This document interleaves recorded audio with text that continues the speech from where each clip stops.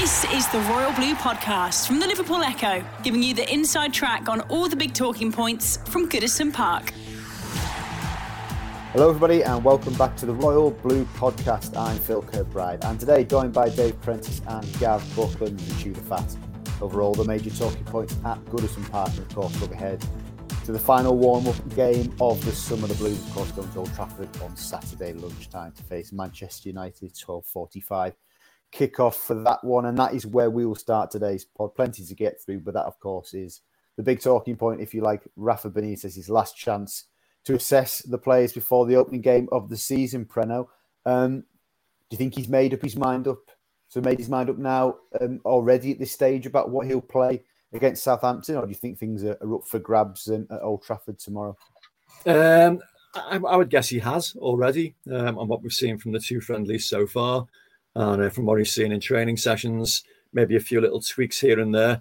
But don't be misled into believing that the team that starts tomorrow and the team that starts against Southampton will be the team that ends the month, because obviously there is still lots of transfer jiggery pokery, to use an odd phrase, to happen between now and then.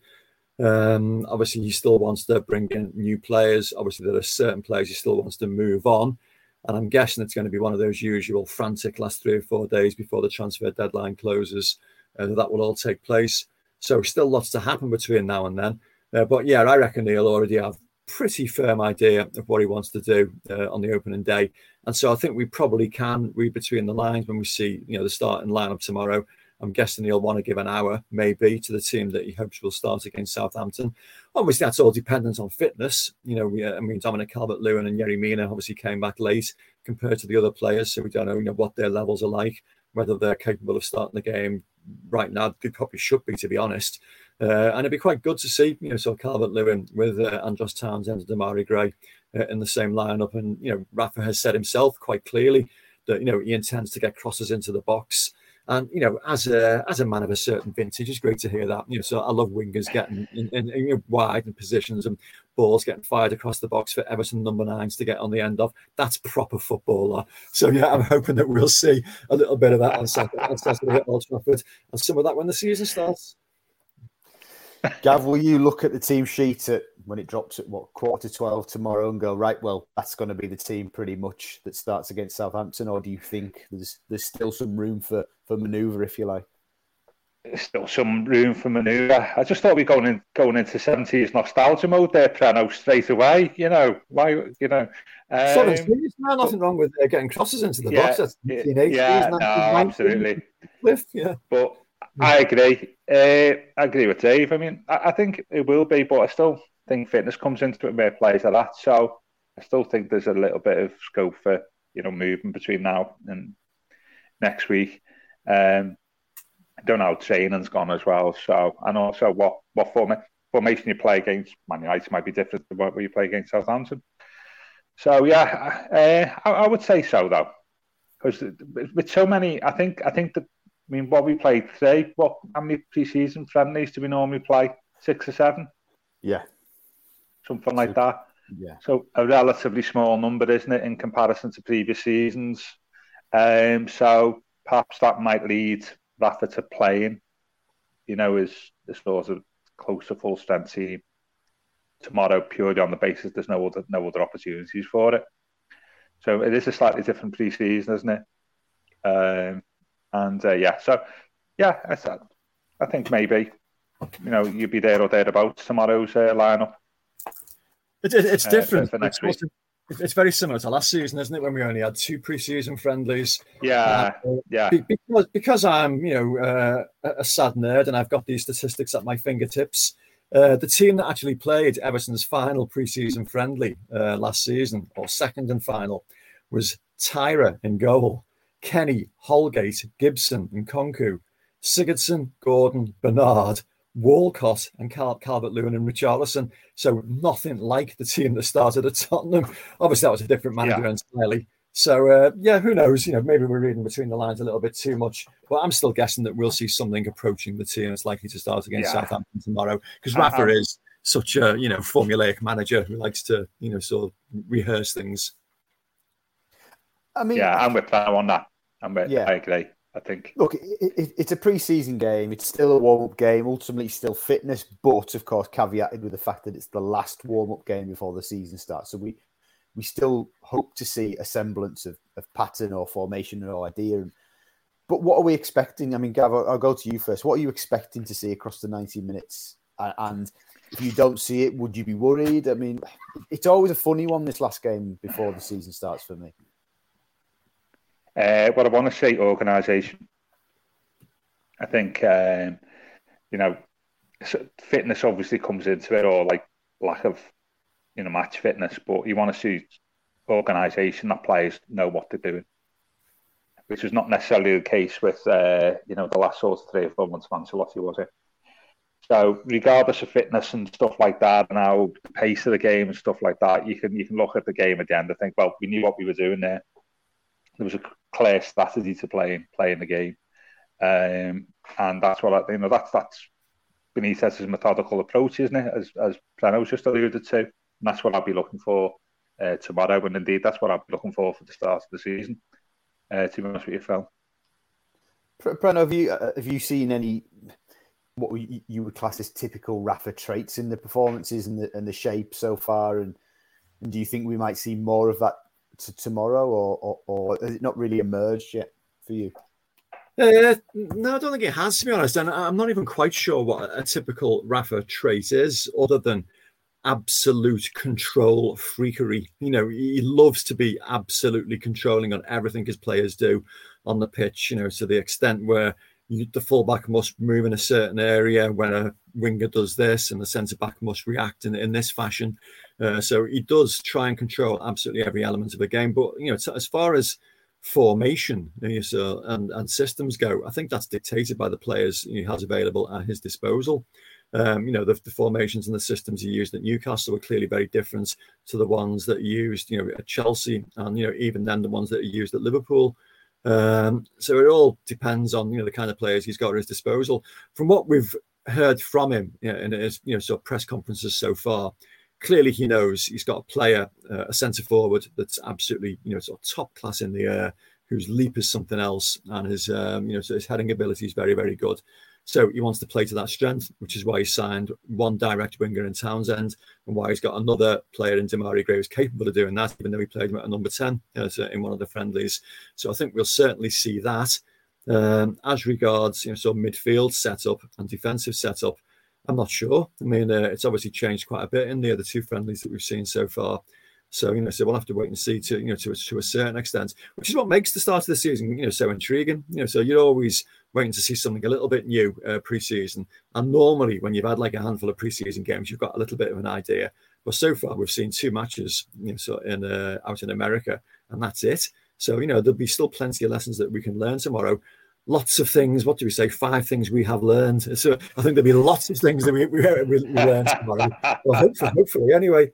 So as far as traits go, I think just good quality crosses into the box for a centre forward that thrives on that kind of service. Other than that, so we're just waiting to see. Gavin, I'm not asking this question to trip you up so that in 7 days' time people go, "Oh, Gav Buckland said this," but I'm intrigued to what you think. Do you think James will start at Old Trafford? Yeah, all right, Phil, thanks.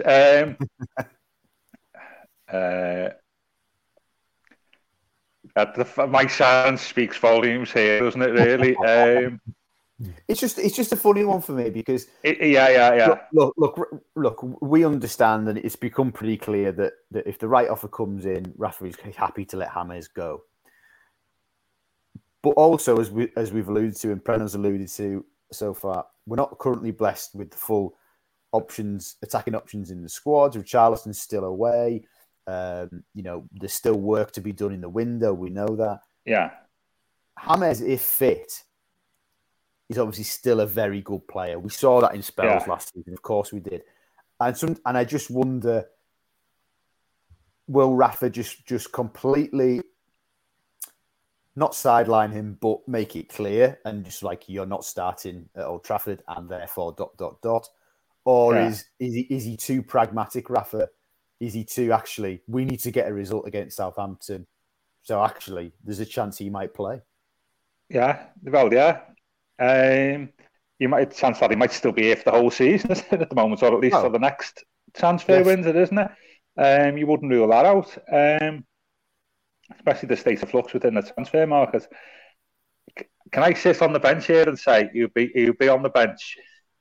I think I suspect that because, whether Rafa Benitez sees James as part of his team anyway, regardless of whether he wants to stay in or not, and that Benitez has started to play.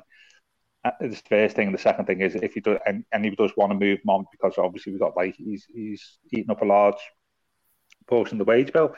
So with those factors, you would say that actually it makes sense for him just to be on the bench, doesn't it? Really, come on and affect the game. Which may be that if he's here next week, that might be the place as well. So I'm going to say bench, Phil. I'm going to sort of the neutral perspective because I genuinely think that's where he'll be. Yeah. To be honest with you. And I think that makes sense, but it's an awkward one. I know we might talk about transfers later and stuff, but we want to make sure this doesn't become a saga, doesn't it? Really, and unsettle the team between now and the end of August. Well, what's your opinion, Gav, on the James situation? Because it seems though a portion of supporters, you gauge a little bit of reaction, certainly on social media. Not overly enamoured with the fact that we might be willing to sell him or loan him out or whatever. I mean, are we better off with James or without James and able to use some all part of his wages elsewhere? What's your feeling? I think it's the latter bit for me, isn't it? I mean, it's nobody's disputing James' quality when fit, and that's the key thing, isn't it? When fit and on pitch. I suspect if I was looking at it at the club, I'd be saying whatever his wages, I've heard about like 5 different figures for how much he's on a week, So say he's on 6-7 million a year, say something like that. Does that justify playing 25 games a season when in some of those games you're not even match fit yourself? And every time you come in, you unsettle the shape of the team, which happened last season, notwithstanding that he is a quality player.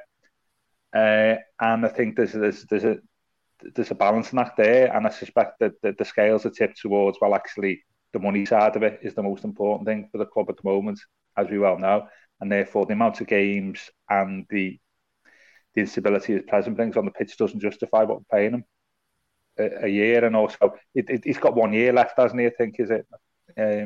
Yeah. So there you go. We'll be able to get some sort of fee, whatever that is, maybe. And I think that's what my feeling is. And you're not really selling them for football reasons, are you? You're selling them for financial reasons.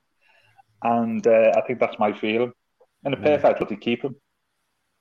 But it's not a perfect world for us at the moment, is it, financially? And I suspect that's what's the main card that's being played here. It's to free up money.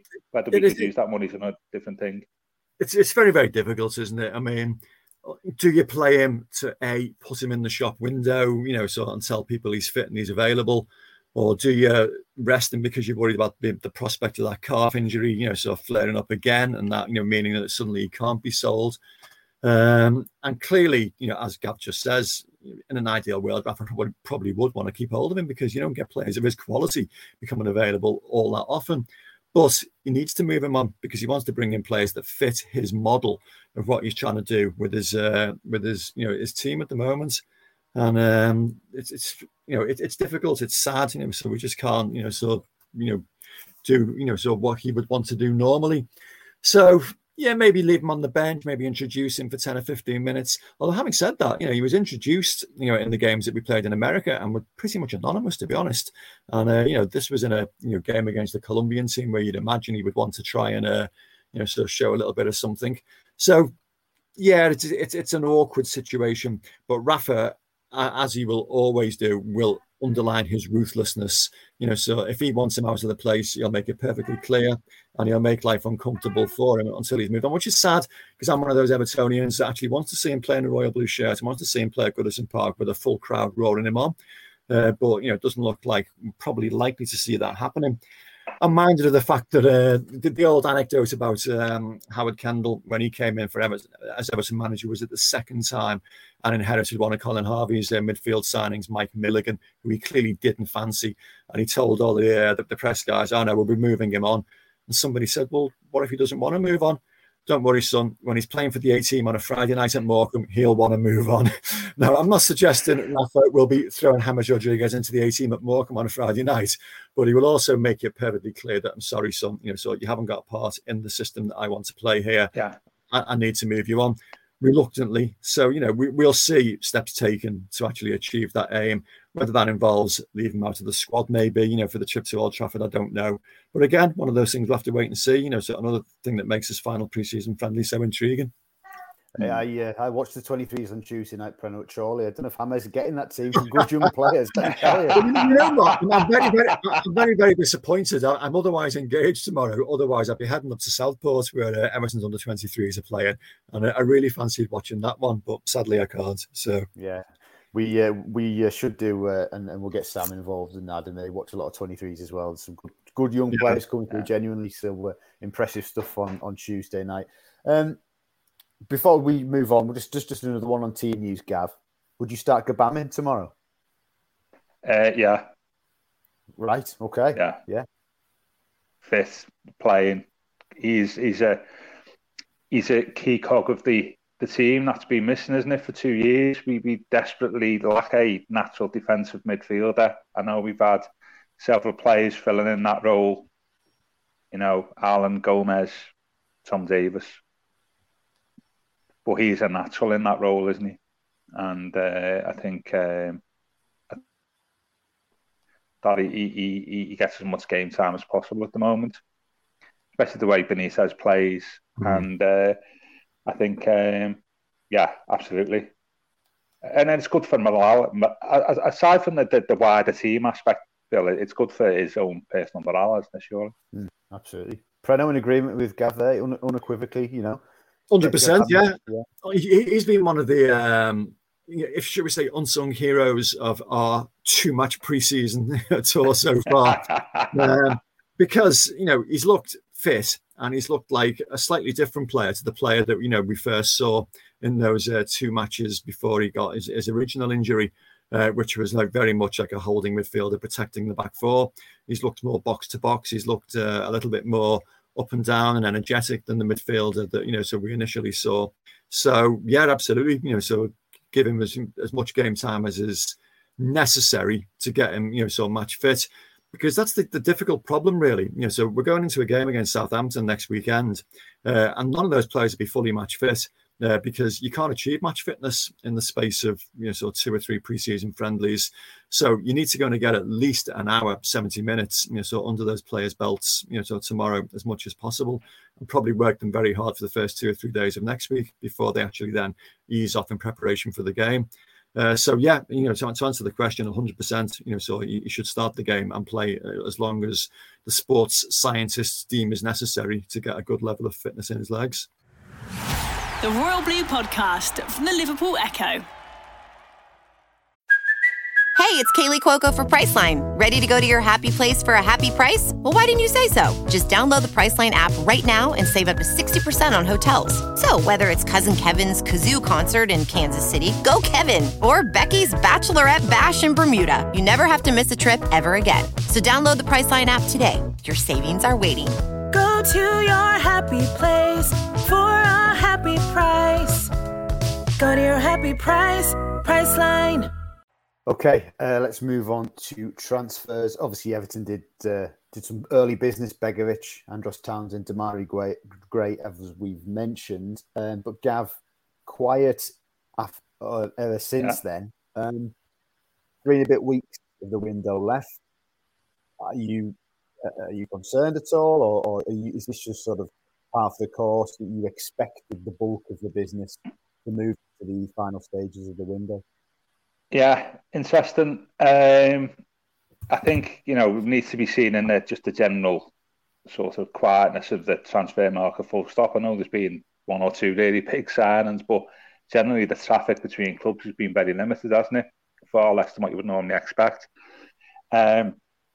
I don't want to bring into the words like and acronyms like FFP and profit and sustainability rules and stuff, but I think it's pretty well acknowledged fact that is seriously having an effect of what business we can do during this transfer window and maybe the next couple of transfer windows. Obviously we don't know the ins and outs of like the club accounts in terms of last year, and the Premier League rules are a bit woolly around this at the moment. But either way, given our losses over the previous couple of years and probably for this year just gone, it's going to be difficult for us, isn't it, to sign anybody. In fact, we should. What we're doing is what we should be doing is getting rid of people on high wages off the bill and not replacing them. So I think that's affecting us as well. So then you lead down the line of, we're not going to bring anybody in now, I would imagine, unless we can get rid of somebody for a reasonable size transfer fee, or a couple of players, of which there's maybe 2 or 3 candidates there, isn't it? Moise Kean. James might bring a little bit of cash, not sure, and then I think there's been obviously rumours of other players in the first team squad who may be moving on. If we do that, might be able to bring in a couple of people. But we are hamstrung over the last 5 years of extravagant spending on transfer fees and wages. And that's come home to roost, hasn't it, Phil? And that's seriously impinging on us, bringing in, numbers of people during this window. Speaking of losses, Barcelona, of course, confirming this morning that for last season, they estimate they have lost 487 million euros.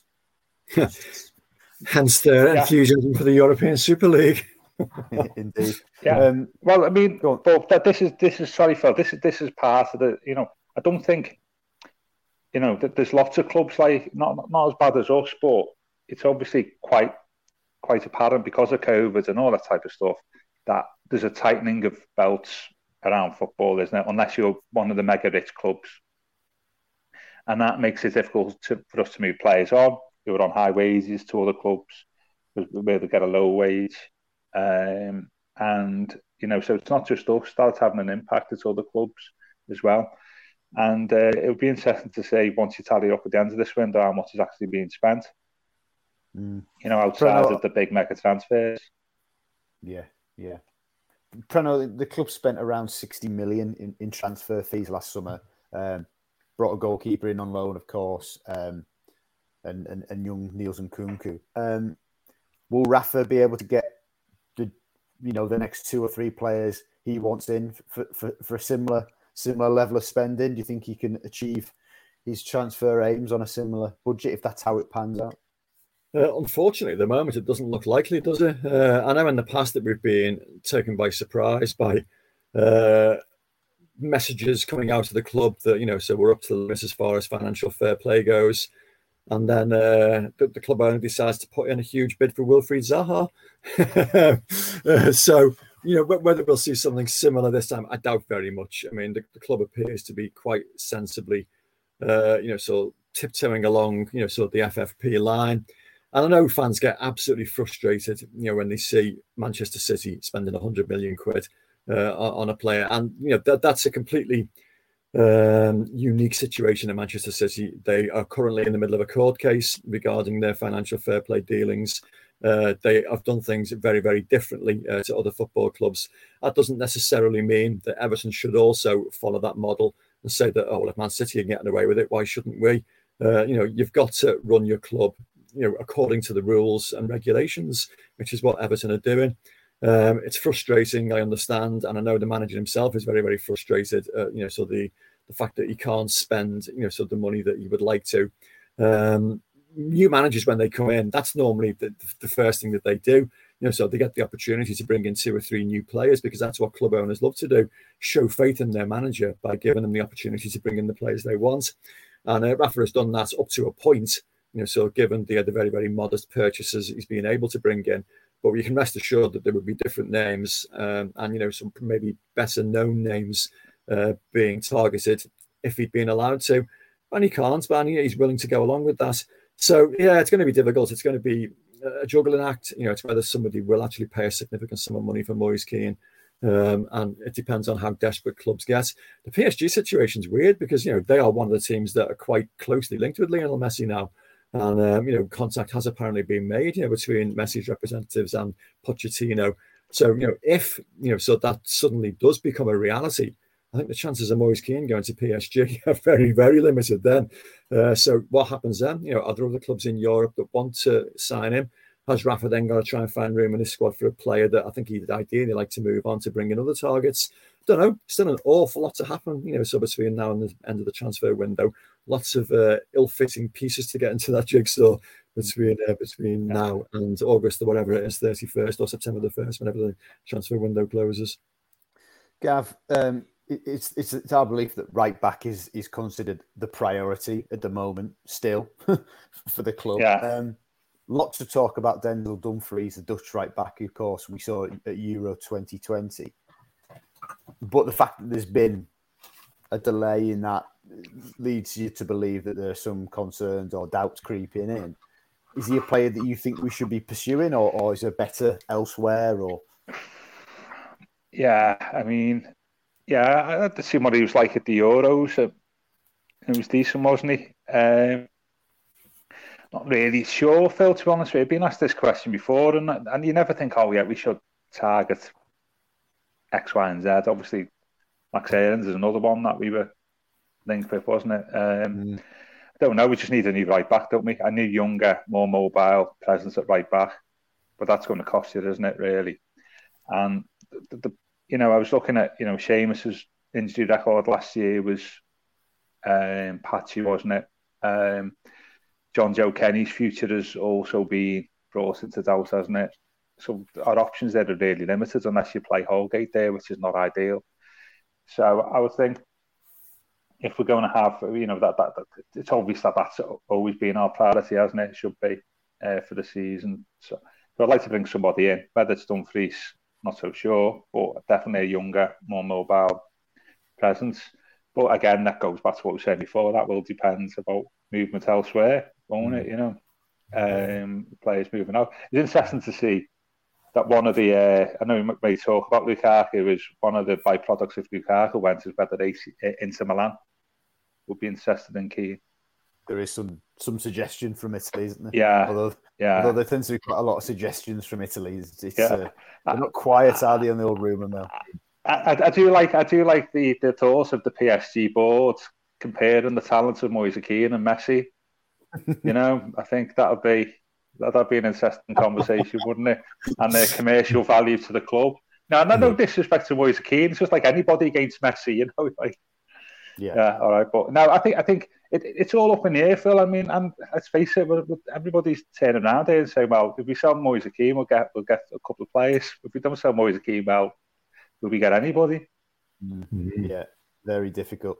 Well, speaking about selling players and trying to find replacements, Preno, obviously Aston Villa suddenly flush with cash after selling Jack Grealish, and it made me think about when we were somewhat flush with cash after selling Lukaku in 2017 and how unfortunately we didn't use necessarily all of that money wisely. I mean, slightly off on a tangent, do you think Villa have and are going to spend that money wisely? Certainly they've made signings already, haven't they? Yeah, I mean, the simple answer is you never ever know, do you? Until you see how those new signings bed in. I mean, Tottenham with the money they got for Gareth Bale, so again, spent it less than wisely, and so certainly we did. But Aston Villa, on the surface, those players that they've brought in look very, very shrewd investments. I mean, Danny Ings looks like a great signing, for the money that was sort of forked out at him and given his record over the last couple of seasons. So, until we actually see those players settle in and, so how they play, we can't tell. But yeah, personally, they do look like they've spent very, very wisely. And they look like a club that is probably, so on the up, probably moving in the right direction, which makes our situation trying to fight to get into those European qualification positions even more difficult again. It's very, very congested, so Premier League table at the moment, so in those positions between, so 5 and 10, so clubs, wanting to get into that position. And we've got a lot of work to do, trying, so move up there. But it can be done. You just don't know. We've only brought in, so 2 players with very, very modest fees, but they can have big impacts. I mean, I know we've said it over and over again, but, you look at the evidence of the summer of 2004, so when we sold Wayne Rooney and we spent very, very, very modestly indeed on a young kid from Millwall that nobody had heard of very much, and a journeyman in Marcus Bent that had been at more clubs than Jack Nicklaus, as the old phrase goes, and both were absolutely outstanding. And, we ended up finishing 4th. So you just don't know. You can't tell, which is what makes this time of the season so exciting, because, so everybody's got, so reasonable levels of optimism. Football's changed a lot, to be fair, even in, so that time scale of, 16 years now. Since that summer, and that there is a very established, sort of top 3 and 4 now, which doesn't look like it's going anywhere anytime soon. And it's the teams underneath that are jostling for position. But yeah, Villa do worryingly look like they're going to be one of those teams that sort of making upwardly mobile strides, joining Leicester City, if you like, so in that little echelon below. So I say it with a heavy heart that yes, they do look to have spent quite wisely this summer. Gav, how would you have felt if we were to have spent 30 million on 29-year-old Danny Ings? Is that a good bit of business for Villa, or it struck me as a lot of money, albeit he's played very well last couple of seasons? Absolutely, proven Premier League goal scorer. Depend. I mean, they've got striking options, haven't they, Villa? Yeah, he's good. I'm glad he's not playing next Saturday, you know that. Well, yes. My first thought. He's persecuted us, hasn't he, over the last 5 or 6 seasons for a number of clubs. I remember thinking when he went to Southampton, he'd be a decent signing, but get 2 years out of him, 2-3 years out of him. He doesn't strike his... I know he's had one bad injury, hasn't he, at least. Knows the Premier League. Could be a decent signing. I'm with Plano. These things tend to work out not as you expect when you buy a load of players. I mean, I think the other one is Liverpool wasted Suarez money, didn't he, in 2014? So history is littered with clubs getting big money for a player and just wasting it completely. Ings would have been a decent signing a few years ago. I still think he's a decent signing now. We know it's the Premier League, proven goal scorer. Yeah, if you get 2 or 3 years out of him, it'll be money well spent, I would imagine. We mentioned Lukaku there, Preno, and it seems, if reports are to be believed, that he could be on his way back to the Premier League. Great to see him back in England, but also not great to see him back in England because he's but he's a hugely improved player to the one that scored all the goals for us over a 4-year period. Hugely improved player on a player who is still our highest Premier League goal scorer. I loved your piece this morning with all the various, people commenting on, the real Romelu Lukaku, if you like. Stephen Naismith saying about what he was like, so as a teammate. Dennis Lawrence, the old coach, talking about what he was like, to work with. And, so other stuff about the work Duncan Ferguson had done with him. And it basically reinforced what we already knew, that, he was an immensely talented, young striker with a lot of rough edges, and could be a little bit selfish on occasions as well on the pitch in a good way. But was also a very warm-hearted individual that the players loved and the players got on well with. And we know that he was always using Everton as a stepping stone. He always was ambitious enough to believe that he could play at the absolute top levels of European football, which is why when he does return to Goodison Park, if he does sign for Chelsea, he probably won't get a particularly warm reception, which disappoints me really, because, I still think Chris Beasley, one of our other writers, so asked us all to name our best Premier League player, so in the Premier League era, and a lot of comments, a lot of Leighton Baines references in there, as you'd understand. A lot of people went for Wayne Rooney, but for me, it had to be Romelu Lukaku. Just in terms of the difference he made to the side and the sheer weight of goals he scored, and I'm a huge fan of his, huge fan. So I actually sat in the stands and watched him as a supporter, and so felt like a little kid, to be honest, just watching this. Everton striker, this swashbuckling Everton striker, steaming down the inside right and inside left channels. So knocking defenders over and bending shots in with either foot, and also scoring great headers as well. And then I watched him from the press box dispassionately, and so I understood why some people got wound up about his touch sometimes being a little bit errant. But, you could overlook that because he had so many other qualities as well. And he worked on improving that, or Duncan Ferguson worked with him on improving that. So really, really, really good player. So one of the best we've had in the Premier League era. And whilst it will be quite good to see him back in the Premier League, it'd be one of those sweet and sour things that you'd wish he had a royal blue jersey on with the Everton club crest on its breast rather than a Chelsea badge. But it is what it is, and I hope he does get a reasonably sort of affectionate reaction when he does come back to Goodison Park. Should he sign for Chelsea? Obviously, it's not happened yet. Gav, I mean, it's something we've discussed probably many times over the pod ever since he left. But do you as time goes on, does Lukaku look to you like a player that wasn't fully appreciated by the majority of supporters, or is that unfair? Yeah, possibly. I think he'll get a good reception. I think the movement to Lukaku's changed over the last 12 to 18 months. That I think, as you say, Phil, I think people probably appreciate him more now than what they did at the time. I think possibly he was people underappreciated him. His wider skills and that he could put the ball in the net, but tended to focus on the stuff that he couldn't do. Sometimes his work rate wasn't as it should be, and as you say, like he never made a bad pass look good, did he? As like best strikers do. He wasn't able to do that. I think he was also possibly there's an analogy to somebody else I'd draw. It's symbol of a fading team. So when he come in 2013, we come on the back of Moyes 6th, and then 5th under Martinez, and then 3-4 years later, Martinez has gone. The team was struggling, and I think he was maybe a symbol, a symbol of that. In the same way, kind of like Tony Cottee was, in the late 80s, early 90s. It was a similar prolific goal scorer, perhaps didn't work hard enough, was at a target on occasions from supporters, and he was symbolising like a decline of a team. And I think Lukaku also suffered from that. That he was the focus of the fans' frustrations on occasions, like Cottee was. And I think he's developed tremendously since he's gone to Italy. To be fair, I think at Man United, you listen to what their fans say. They say exactly the same as what we said, but it was strange.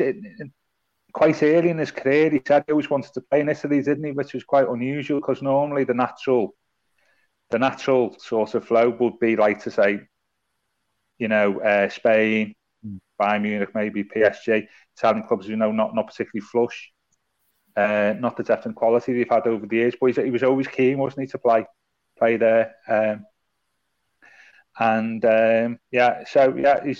think he'll get a good reception. I hope he does, because he is easily one of our best Premier League players. And his last season, he was tremendous, wasn't he? Was it 25 goals? Yes, it was. As Phil said in his piece, he was 24 years old. He scored 87 league goals. Imagine what he could have gone on to achieve if he'd have stayed, a little bit longer. The absolute legends of the club, your Bob Latchfords, your Joe Royals, your Alexander Youngs, they were only in just over the 100, league goals mark. He could have absolutely obliterated that.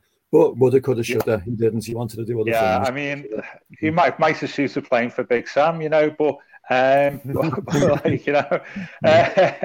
I think quite rightly feelings towards him have softened over the last couple of years, and quite rightly so. I thought he was tremendous for us on occasion. The only thing I'd say is, on occasions, big games let us down. Wembley against Man United, and his record against some of the bigger clubs was not how it should have been. You know what I mean? He scored a few goals against Liverpool, which always sort of stands him in good stead. And I just had it in my head that he was an abysmal penalty taker. And I looked at his record; he only missed 2. It just so happened that one of them was in an FA Cup semi-final, and it wasn't a good penalty. That that tends to what sticks in your mind more than anything. But that's fair enough, isn't it? I think supporters are quite fair. He can cite, big games and where you failed rather than the time you scored 2 or 3 against and a team in a 5-0 win. But I do think he's a far different physical specimen, isn't he, to when he was at Everton? I think he beefed up quite a bit after he left us, but now he's slimmed down again. That sounds a bit mad. Because he looked like a weightlifter, didn't he, at one stage in his last years at Man United? But he slimmed down again. Yeah, tremendous player, and he's. I think he's one of them. He's got quite a few years left in the tank, hasn't he? He's 28. He's not, Interesting that Everton is where he spent the longest so far in his career. On loan and then 3 seasons permanently, and he's not. I don't think he stayed anywhere as long, has he? He obviously, despite everything that went on, he obviously felt comfortable and everything. And there's always those rumours every summer. To be honest, it was an absolutely inspired signing at the time. And, he came in at a time when his career was developing. I mean, West Brom, he'd been largely a substitute. He hadn't started that many games. And I think Roberto Martinez managed to convince him that, a move to Everton would be good for him because he would play him from the start. He would give him game time to allow his game to develop. And he's obviously been always a very, very ambitious young man that wants to, sort of develop his football career. And he saw that as a means of developing and becoming the player that, that got him a 75 million quid move to Manchester United because he was changing all the time. So he was developing all the time and adding little elements to his game.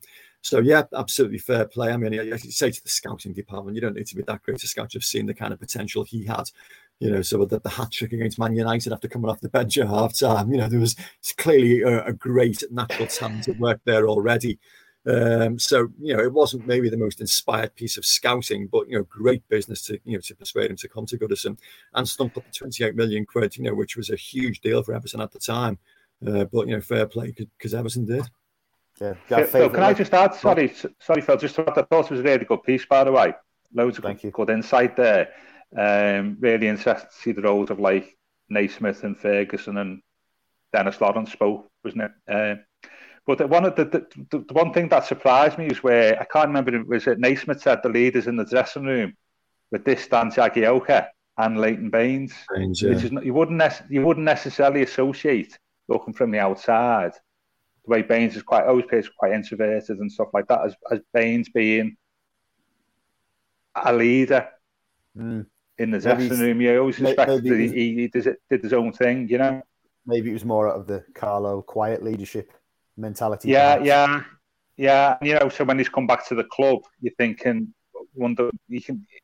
based on that comment, you can, that must have been the general perception. You can see why. That obviously, beneath like a rather sort of quiet exterior, even on the pitch, he's not shouting the ball on the pitch, is he? There's obviously a little bit of inner steel there that maybe is not immediately apparent. And I thought that was a fascinating little byproduct of the piece.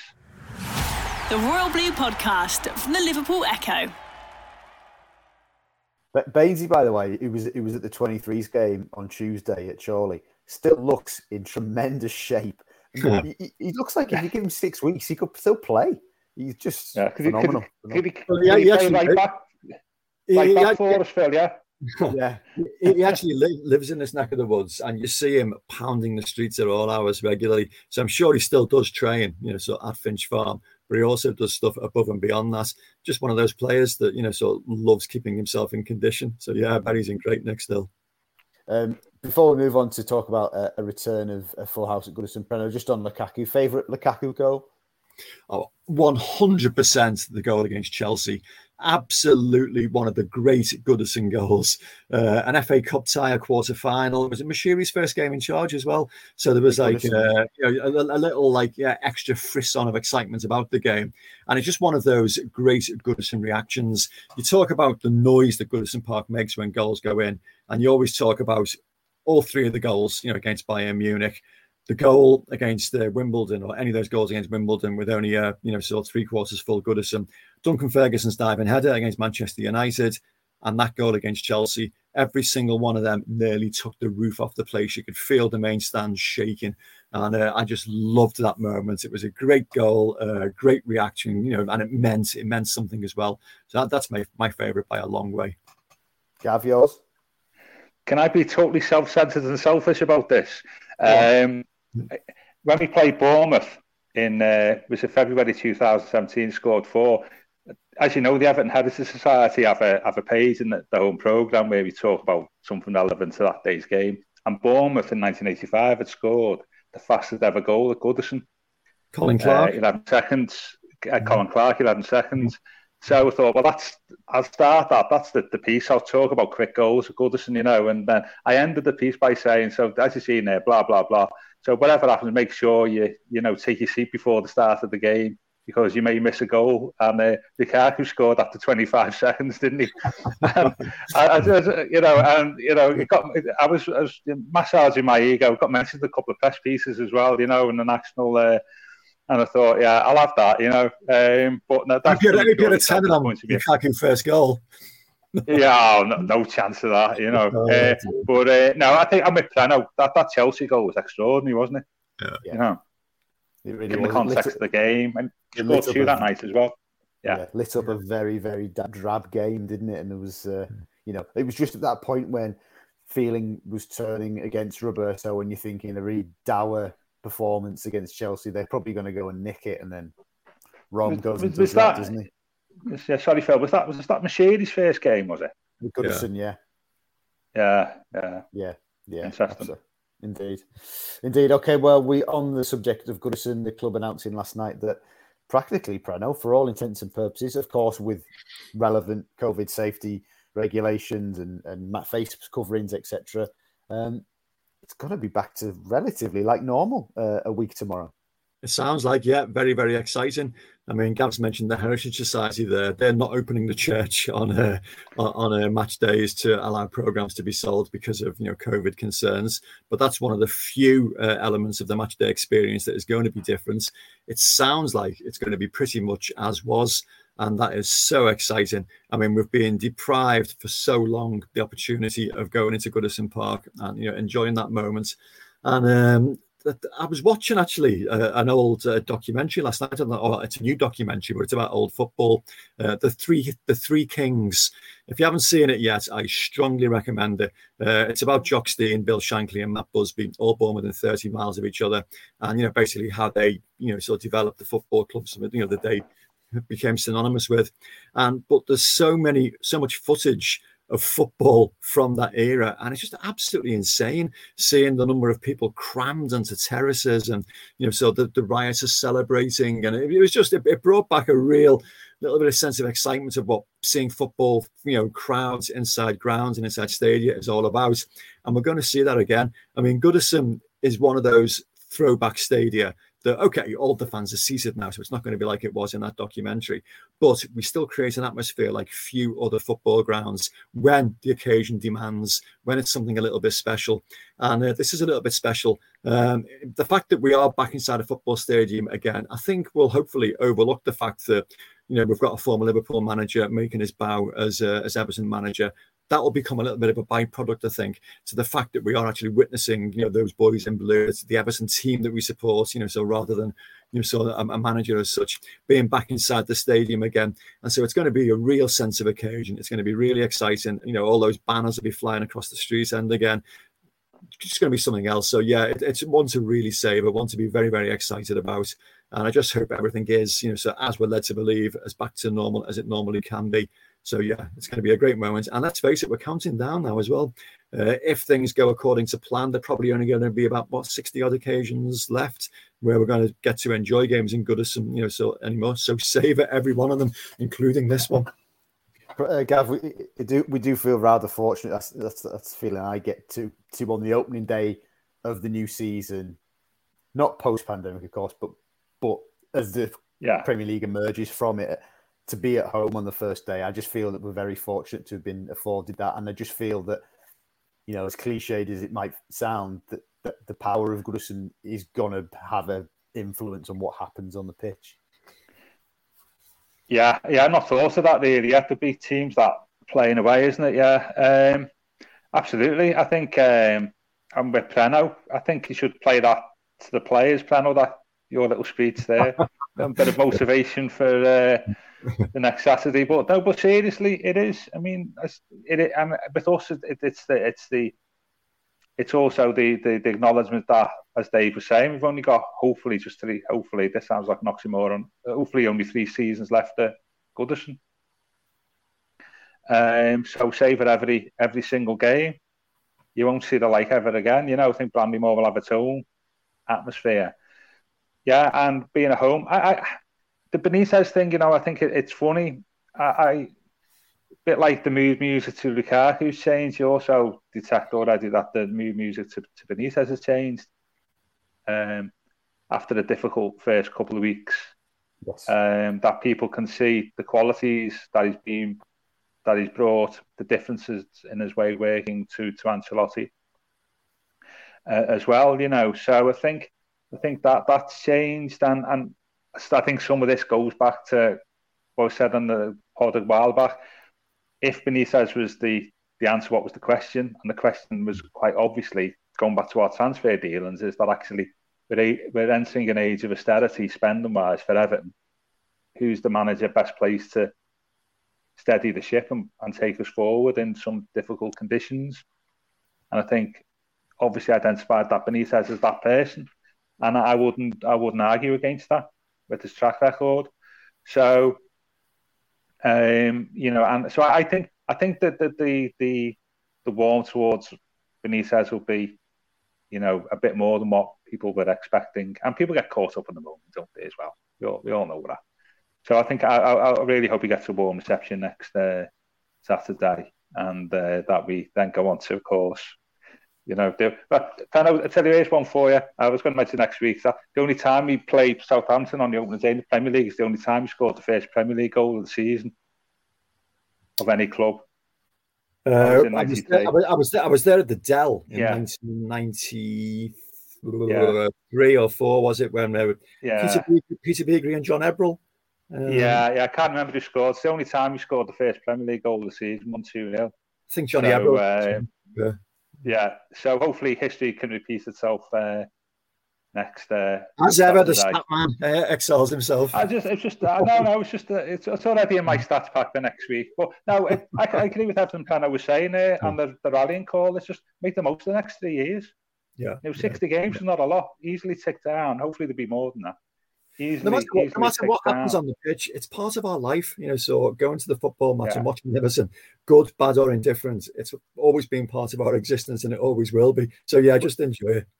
Well, I think also as well, widening that is, you know, when the pandemic started and people didn't go, what a lot of people were saying is not just the match; it is the general social events around the game, isn't it? Even going to and from the game. So it's important here to remember it's not just the game itself that people will look forward to and have missed it. It's the wider social aspect to it, isn't it, really? You know, so I'm really looking forward to it. Hopefully. Yeah, hopefully all of us will be there, and I'm sure many of you listening will be there as well. So hugely exciting moment a week tomorrow. But of course, first up for Everton, before Southampton, is a trip to Old Trafford tomorrow. We'll be there covering the game as usual. So keep posted on the Echo website for all the best news, analysis, live blogs, etc., and reaction with the manager. So keep with us over the weekend for that. Chaps, thank you very much for your company, and thank you very much for listening. This has been the Royal Blue Podcast. You've been listening to the Royal Blue Podcast from the Liverpool Echo.